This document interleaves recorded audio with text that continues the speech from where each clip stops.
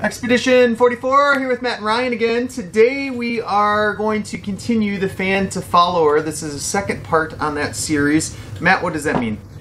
So fan to follower is our 6-week discipleship class that we're going through at our church. The first week we talked on prayer and worship. I taught on worship and we did a video on that last week. This week we talked about the Bible. So the narrative of the Old Testament and the New Testament. Our pastor talked about the covenants in the Old Testament, and then I explained how the covenants and the gospel of the kingdom are what frames basically the narrative of the entire Bible. Yep. And so how the Old Testament and New Testament connect was kind of my mission this week. So one of the things that I like to do is view the Bible all together connected. Mm-hmm. And a lot of people don't do that. You kind of get this idea that there's a lot of New Testament believers out there that, they kind of look at the Old Testament as this ancient, weird thing, with all these laws. And I can't tell how many times people just say, oh, we're free of all that, and so there's this total almost divorce of the Old Testament where the church, especially the Western church, is really only thinking they're accepting the New Testament. It doesn't really work that way. No, it doesn't, not at all. So we kind of started out with kind of an overview of what the New Testament was. So the New Testament is a collection of early Christian writings. Yep. It's early Christian literature from the first century. It consists of Gospels, which some have framed this as ancient Roman biographies. Yep. And there's a theological historical book, which is Acts, which tells the beginning of the church. We have epistles, which are letters that were written to Jesus' communities by the apostles and brothers of Jesus. Yep. And then we have an apocalypse, which isn't a story about the end of the world so much. Yep. We've gone through that whole series. Apocalypse just means unveiling. It was a genre of writing in the early church. Now the New Testament's written in Greek, as almost everybody knows, a specific type called Koine Greek, but it is kind of 300 years before, 300 years after. And to really understand the way that it's written, you kind of have to have a Hebrew context. That's where a lot of people kind of don't get this, is that if you don't understand what was happening in the Old Testament with Hebrew, and then realizing that a lot of that culture that Jesus and his followers were around were speaking Aramaic, there's a lot of things that are written in the language that if you don't take it back to the Old Testament Hebraic way of thinking, even trying to understand the Greek writing is going to be problematic. Yep. Yeah, so the New Testament contains 27 letters or books, 9 authors. We know most of them except for the writer of Hebrews. And it was kind of the best guess is we usually say it's written somewhere between 40 and 70 CE. And if you tuned into our eschatology series, we give evidence of why we say 70. There's some people who take a later date for the book of Revelation and take that 92, 93. But that's kind of a overview of... And I'd even say right up till 70, 60, maybe even 68, 69, right in there. Mm-hmm. Yeah. Right, so when we approach the New Testament, we got to look at what's going on with the Jews during this time. We know the whole Old Testament is pretty much written about the nation of Israel and the Jewish people. So the Hebrew Bible ends with 2 Chronicles, where our Protestant Bibles ended with Malachi. Yep. So in 2 Chronicles, if we're looking at this from a Hebrew mindset, we got to see what's going on at the end of their Bible. Yep. So the end of their Bible, they're in exile. That's where it ends. Diaspora. They're just being spread all over the world at this point. And the question is, when do they come back? Yeah, we see parts of 2 of the tribes come back, but we never see all 12 tribes come back. Now there's a thinking here that it's going to be spread to 3, 4, maybe even 5 generations. So if you were a Jew reading how long exile was going to last, you truly were convinced that around the 4th or 5th generation that Israel would come back as a nation. Yet we look at that historically, and has it happened yet? Yeah, and there's kind of also possibly this mindset if you interpret Daniel 9 in the 77s, it's kind of that play on that it keeps going. Yeah.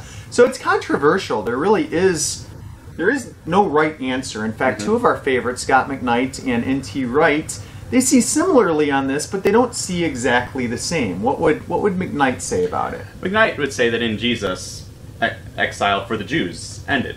Yeah. That he was the fulfillment of the culmination of the end of exile. Wright sees it slightly different. And I like what both of them have to say. I probably lean a little bit more towards exile being done with the fulfillment of Christ. And the reason I lean that way is because I see Christ on the throne right now. Yeah, and we see Second Corinthians chapter 1, I believe it's verse 20, that all of God's promises are yes and amen in Christ. Yeah. So I'm not dyed in the wool here, though. I mean, to me, it's not really a huge issue. One, I wouldn't consider myself to be Jewish, nor really anybody that I'm really close to be, and so it's almost a non-discussion. But then you get into the New Testament, and does it even really matter that I'm Jewish? No. We're all together. We're Yeah. all the same. So Yeah. so it really doesn't. So this, along with a lot of other theological areas, it's a great conversation. It's a great study. But in terms of like bearing on the way that I'm going to live, the way that I'm going to act, it really has almost no bearing or no compass on No. No, so we see New Testament starts out, there's still this mindset of exile, even though a couple tribes have come back. And exile in the Hebrew mind was the equivalent of death. Yeah. Because you're out of the land, the sacred space. We talked over and over about sacred space. You have, in the book of Ezekiel, God's presence has left his people. And so really the return of exile is being in the land and having God's presence dwell among them. Yeah, and what is it connected to? So if you're a Second Chronicles Jew and you're reading this and you're pacing generations or whatever, what needs to happen for release of exile? You need to be a king and pretty much your own political nation again, being back in the land, living under Torah. Okay, So exactly. I would say that's kind of what it would be. Where does forgiveness of sin fit in? So, Ryan, you'll probably put on the screen here a whole bunch of verses that connect in the Old Testament that connects forgiveness of sin with the release from exile and the return of God's presence to his people in the land. Yeah. So it's promises and that thought pattern. And this is kind of summed up in Zechariah's song, but expound on it a little bit. What does that mean? Yeah, so Zechariah's song, when he's prophesying after he gets his voice back, after he doubted the Lord and all this, and names his son John, according to what was told to him, he prophesies about the end of exile and the forgiveness of sins. Okay. And so that's kind of where a lot of this is connected through.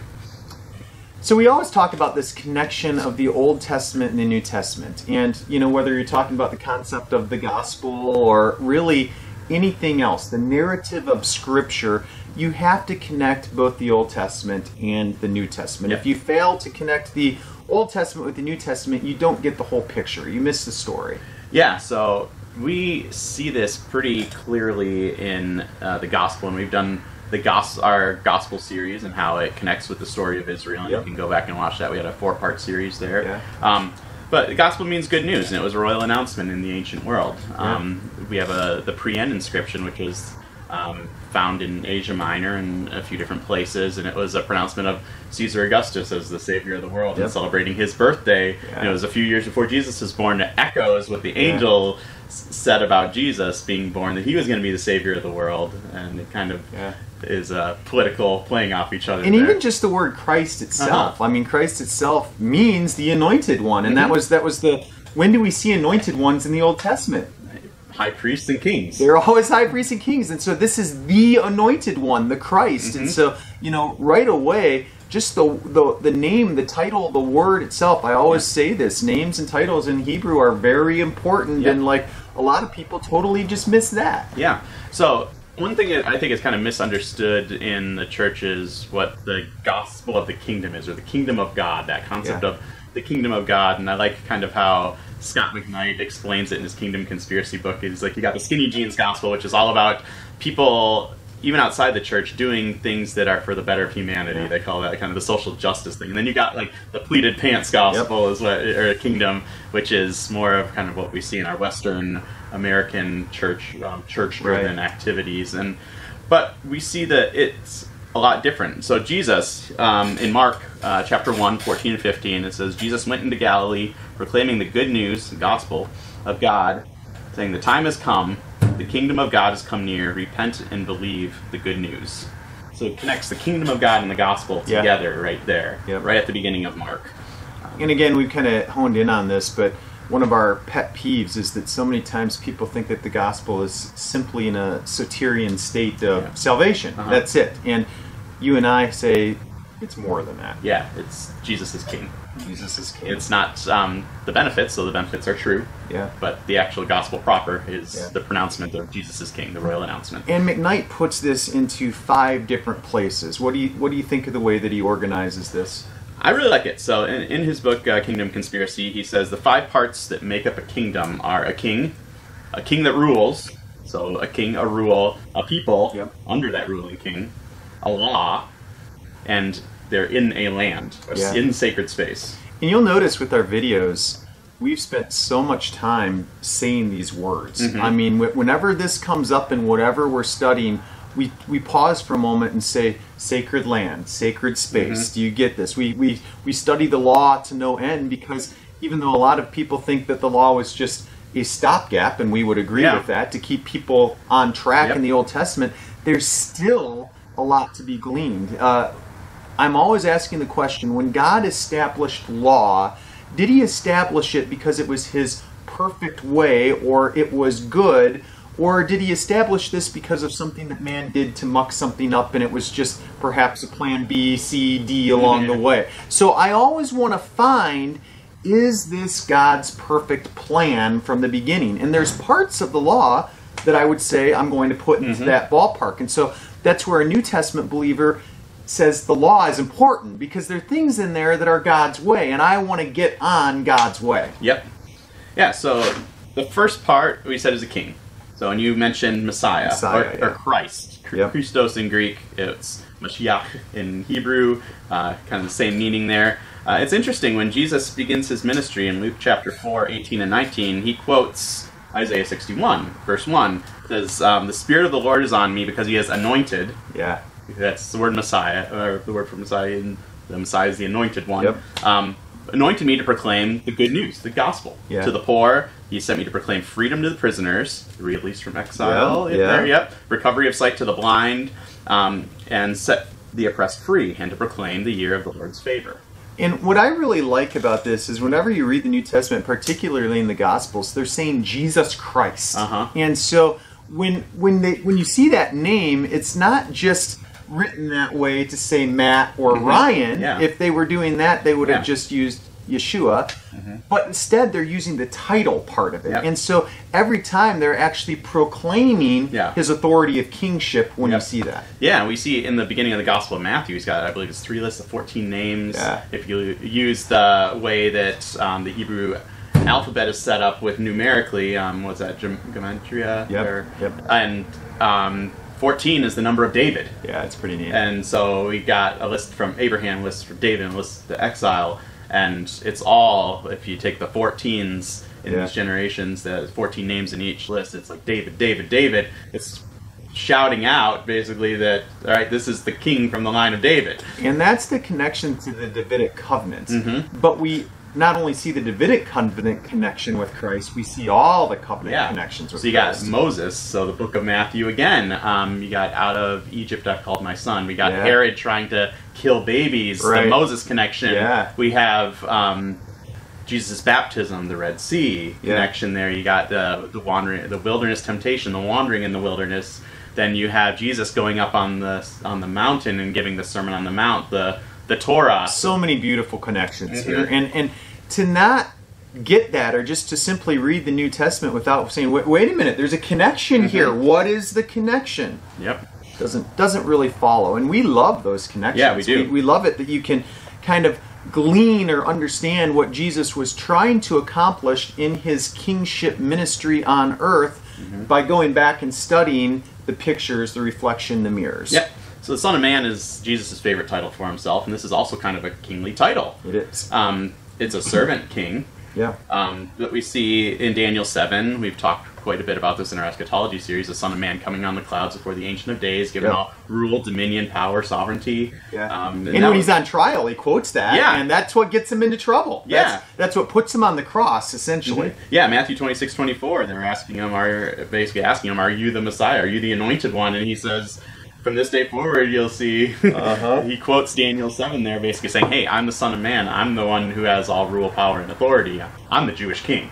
And again, it's when he's answering these questions, it's a beautiful kind of metaphorical way of answering a question, sometimes with a question or creating a story, which was a higher understanding in not only the Jewish mindset, but that was also kind of stemmed with the Greek and Roman mindset too. So, you know, when he answers it, it sounds funny to us the way that he would answer these questions, but in his socio-rhetorical viewpoint, it made perfect sense. Yeah, and I've even had people say, well, Jesus never calls himself a king. I'm like, well, you're not reading it with in that culture. Yeah. I'm like, it's like shouting it on every page of the Didn't New Testament. get any more clear, yeah. Like, but they don't use the English word king, but they use all the titles for Caesar and then apply them to Jesus, and they use all the Jewish king titles and apply them to Jesus. So not only was he shouting it, but everybody around him was also doing that too. So there's no denying that Jesus is king, and he thought of himself as a king, and all of his followers thought of himself as a reigning king. So what about the role part of it? So we got the king established.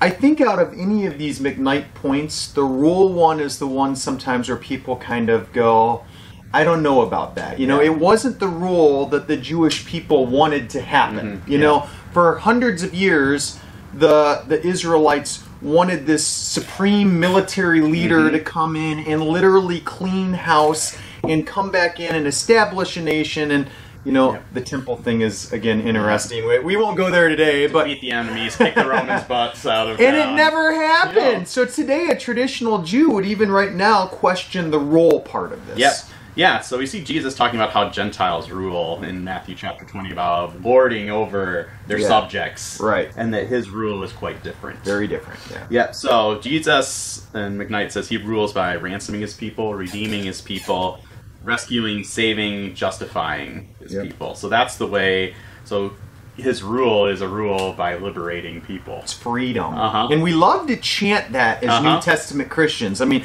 we'll sing about it, we'll shout it from the mountaintop, but do you really understand the connection of freedom? Yeah, and the freedom that it's connected with is a freedom to live as Jesus, which it's an upside-down kingdom, as we always talk about, and Jesus rules by giving his life away. Yeah. So it's this surrender to this kind of rule. And, you know, some people just don't understand the kind of rule, so how are they going to surrender? But this is where the Lordship of Christ connects to this. And we see the most quoted, like, psalm about Jesus, and, like, all throughout the New Testament is Psalm 110, verse 1, which is, the Lord said, my Lord sit at my right hand, and it talks about enemies being footstools and that. How did Jesus make his enemies a footstool? He gave up his life. Yeah. So, and we've already made a series on the gospel. And it was really good. If you haven't seen that, go back and watch some of that. But in this discussion, you can't have this discussion without coming back to the gospel over and over and over. And so one of the things that keeps coming up, and McKnight kind of brought it up, and then he's questioned. It's a controversial point with McKnight. Is what about 1 Corinthians 15? Is that's talking about the role? What is it? Is that the gospel in of itself? I believe that the 1 Corinthians 15. We've talked about 3 times Paul makes explicit gospel statements, and they all deal with the kingship of Jesus and the resurrection. Those are like the 2 overlapping major themes in it. I mean, 2 Timothy 3:8, I believe it is remember Jesus Christ, raised from the dead, descended from David. This is my gospel, period. So then the question that comes up is, when you look at 1 Corinthians 15 as the gospel, how much of it is the gospel? Is it the first few verses? Is it to verse 8? Is it the whole thing? If I'm going to say, this is the gospel, what am I talking about?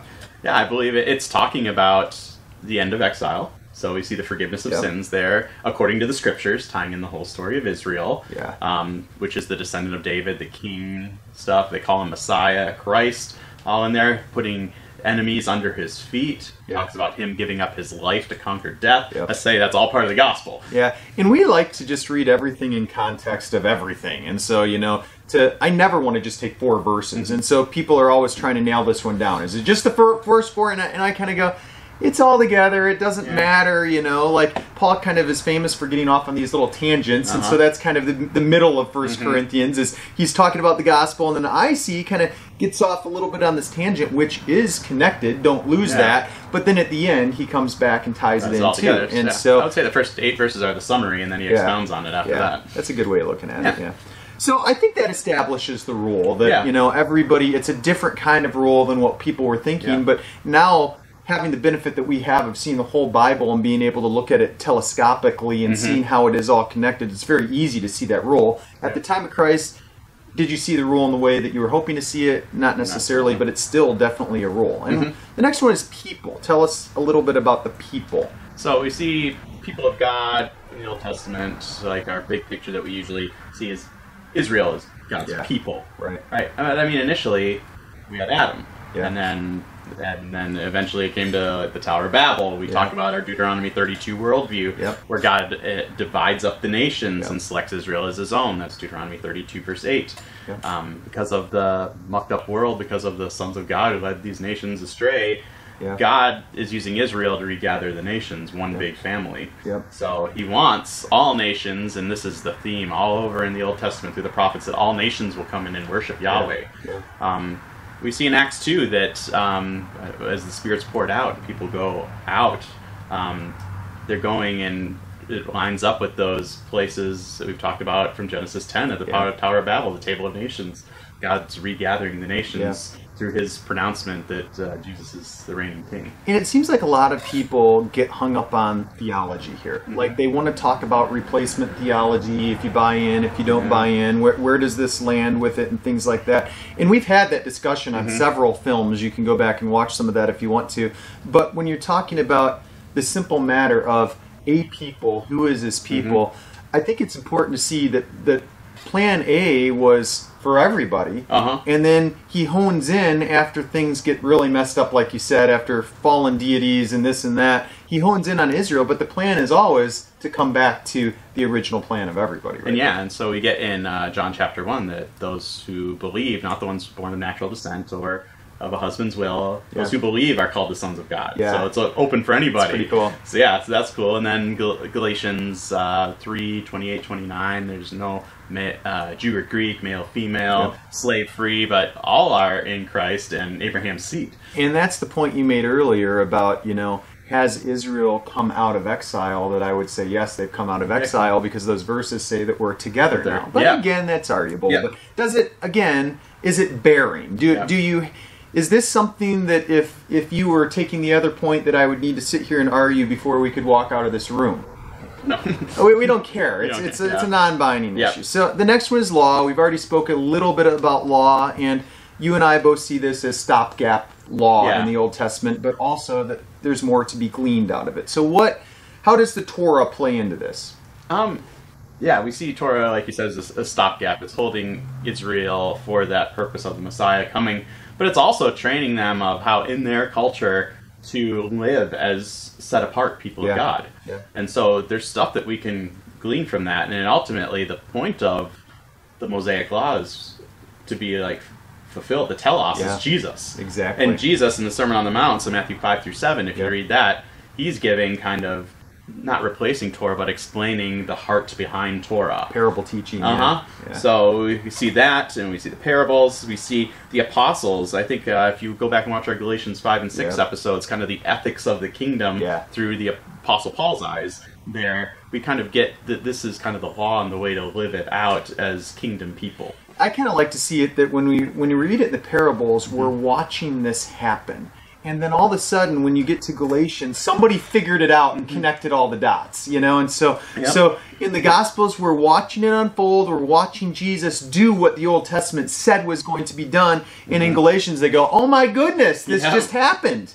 So it's kind of a neat thing. There's also you like to say, pick up our cross. Describe that a little bit. So Jesus showed us his radical, non-retributive, self-giving love on the cross. And he calls us to love in the same way.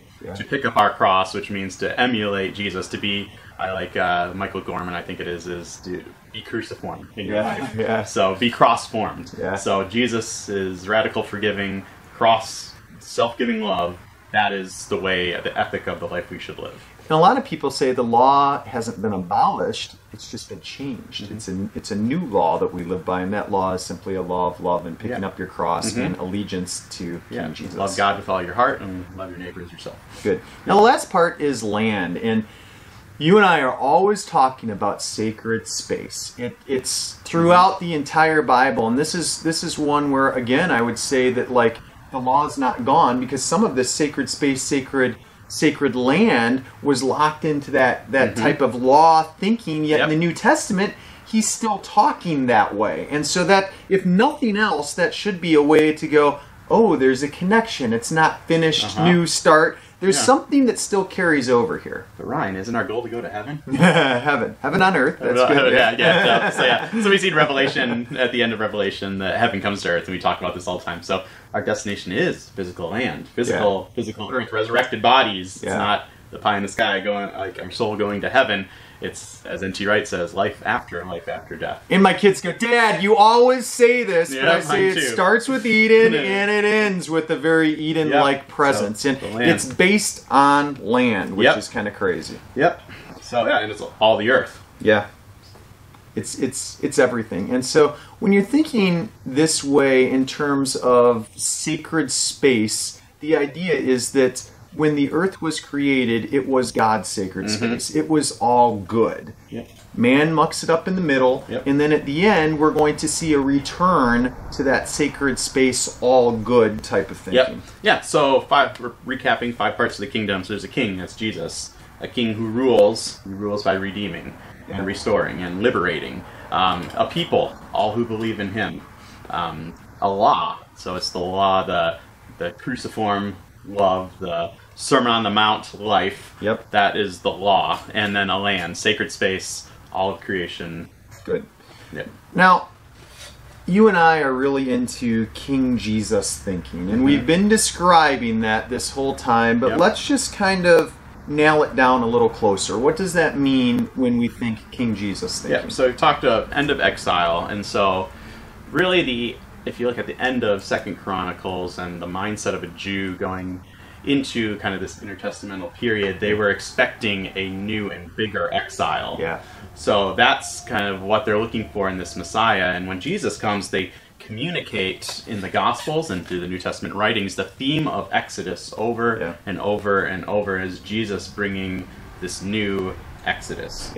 So you take the patterns, we talked about this earlier in today's film, you take the patterns of what happens in the Old Testament, the slavery, the liberation, the parting of the Red Sea, which is a picture of baptism, going into the new land, which is a reference of heaven. All those things are going to be described as a new Exodus. So you have the foreshadows in the Old Testament, but those originals are foreshadowing something that's going to happen bigger and better, and that whole idea, that thinking, is King Jesus through the new Exodus. I think my favorite place to look at this is Romans 5 through 8.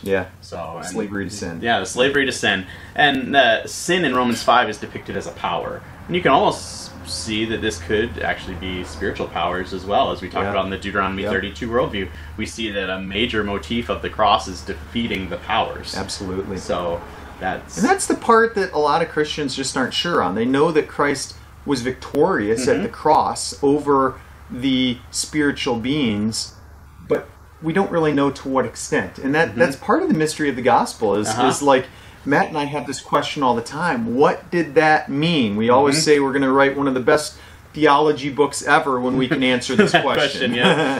So in Romans chapter 5, we got the power of sin, this new Pharaoh. And we have Jesus as kind of that picture of Moses bringing God's people out from underneath this power. The chapter 6 of Romans, you have the chapter on baptism, so it's almost like coming through the Red Sea. Chapter 7 is all about the law. Chapter 8 then is new coming creation. Into the land, the new creation. So it's beautiful. It's great. So, and then that new creation is kind of the picture of the kingdom, which is already and not yet. There's all of this already not yet language in Romans 8. So it's like, this in the world right now, it might not look like the kingdom of God, but it's coming and it's here actually.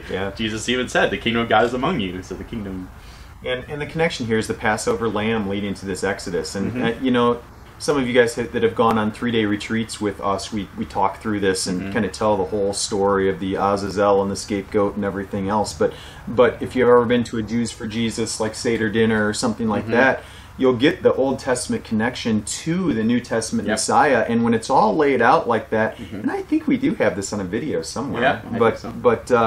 So I remember the first time that I got this, I was a freshman at Moody Bible Institute, 18 years old, and I was going to this, what I thought was a party, and I started dating this girl that was involved with Jews for Jesus. Moody at the time was the National Training Center for Jews for Jesus, and so I go to this, and they basically, you know, took several hours. It was like the longest dinner party I've ever been to. But they took several hours. I think it went for about 8 hours, and explained the entire connection, you know, of all of the feasts and everything else to the New Testament. Not only just to Jesus, but they'll take them and go further. And if you know, reach out to Jews for Jesus, they still do this. You can still go to a dinner party like that, and it's pretty awe-inspiring. So the first time I saw all those connections, it made me kind of get on this tangent of there's a lot more to this New Testament Christianity than I thought, and it's rooted throughout the scriptures of the Bible and comes back to context and socio-rhetorical thinking, that it's all linked together. And to fully understand,